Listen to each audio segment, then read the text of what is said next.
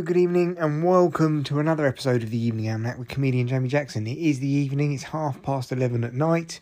I've just got back in from a gig, a surprise and impromptu gig, which happened because my mate Andy thought he couldn't do it. It was in Tonbridge, not Tonbridge Wells, not to be confused with Tonbridge Wells, which is, the posh side. I was in the ghetto, Tonbridge, and it was an actual proper night, ticketed event, audience there have paid to get in, and it was a full room, people standing at the back.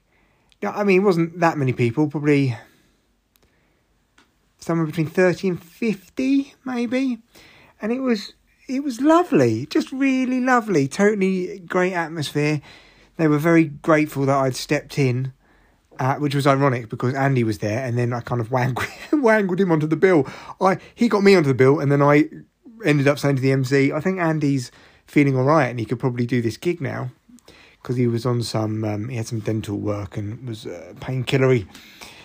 But yeah, it was fantastic because the fucking thing I was trying to do on Tuesday, which was just causing me endless frustration, which I chatted about at the other about 2-3 podcasts ago, I managed to pull off tonight, and I did a really good set. I was present, I was in the room, I got lots of compliments afterwards, loads of laughs, and it felt wonderful.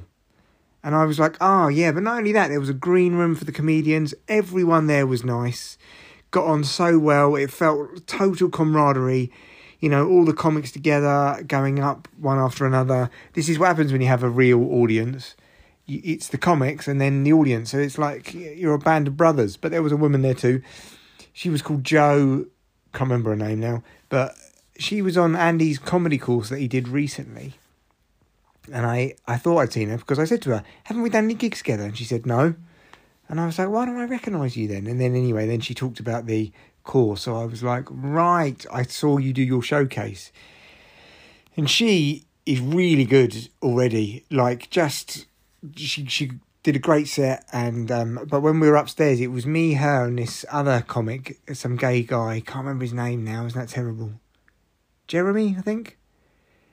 And not that it matters that he's gay, I'm just saying it was very much his act, and he talked about it a lot, and he was good as well. Everyone was great, but we were having such a funny talk upstairs in the green room, immediately just went into stuff about porn and prolapsed anuses and things like that. And she actually made some jokes, and I was like, that is so good, that should be material. That is like, I was like, was that a bit? Because it was really good. So she's like naturally funny, and because you meet comics all the time, and yeah, very good. Also, she's 43, which is, let's hear it for the comedians over 40 who are pariahs in some places.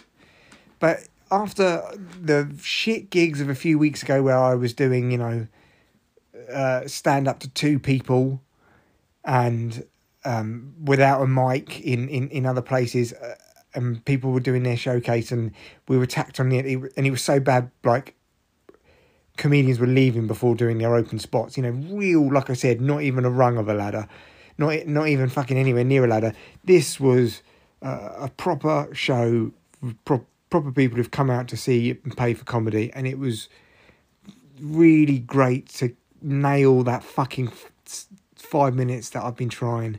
He even said I could have 10, but I was like, no, I just want to do 5. I want to come and do this 5 that I've been trying to do. And it's almost like I feel vindicated. The work has paid off. It's like, fuck you. And by fuck you, I mean just fuck me, I suppose, for not being able to get it right and getting it right tonight. And it felt lovely because I know some of that shit works. And I was even trying to kind of chuck some more stuff in there about I've got this new bit where I keep on saying go. Anyway, it doesn't matter.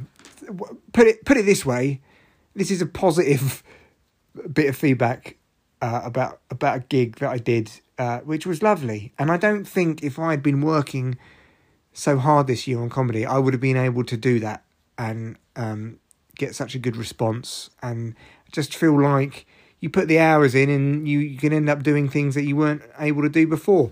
So yeah, all positive. Drive there was an hour and a half. but worth it because it's like an hour and a quarter to do a shit gig in London. And it was just over an hour back. So very pleasurable.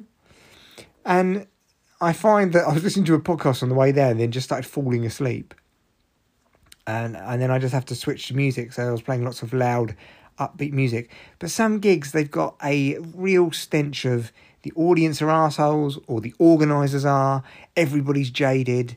This was full of people who were so wonderful and sociable. Oh, and last thing is I got to see Trevor Feelgood, aka Chris Barnes, do his stuff. He headlined and he was very funny and he had a great gig as well. And I did a podcast with him a while back. He's a legit comedian and I'm a big fan of his stuff. And so just to see him do his thing was great. Overall, fucking wonderful night of comedy. Very pleased with it. I'm sure I'll be back to eating shit and performing to 4 people in a room again. But tonight was one of the good ones. See you on the next pod.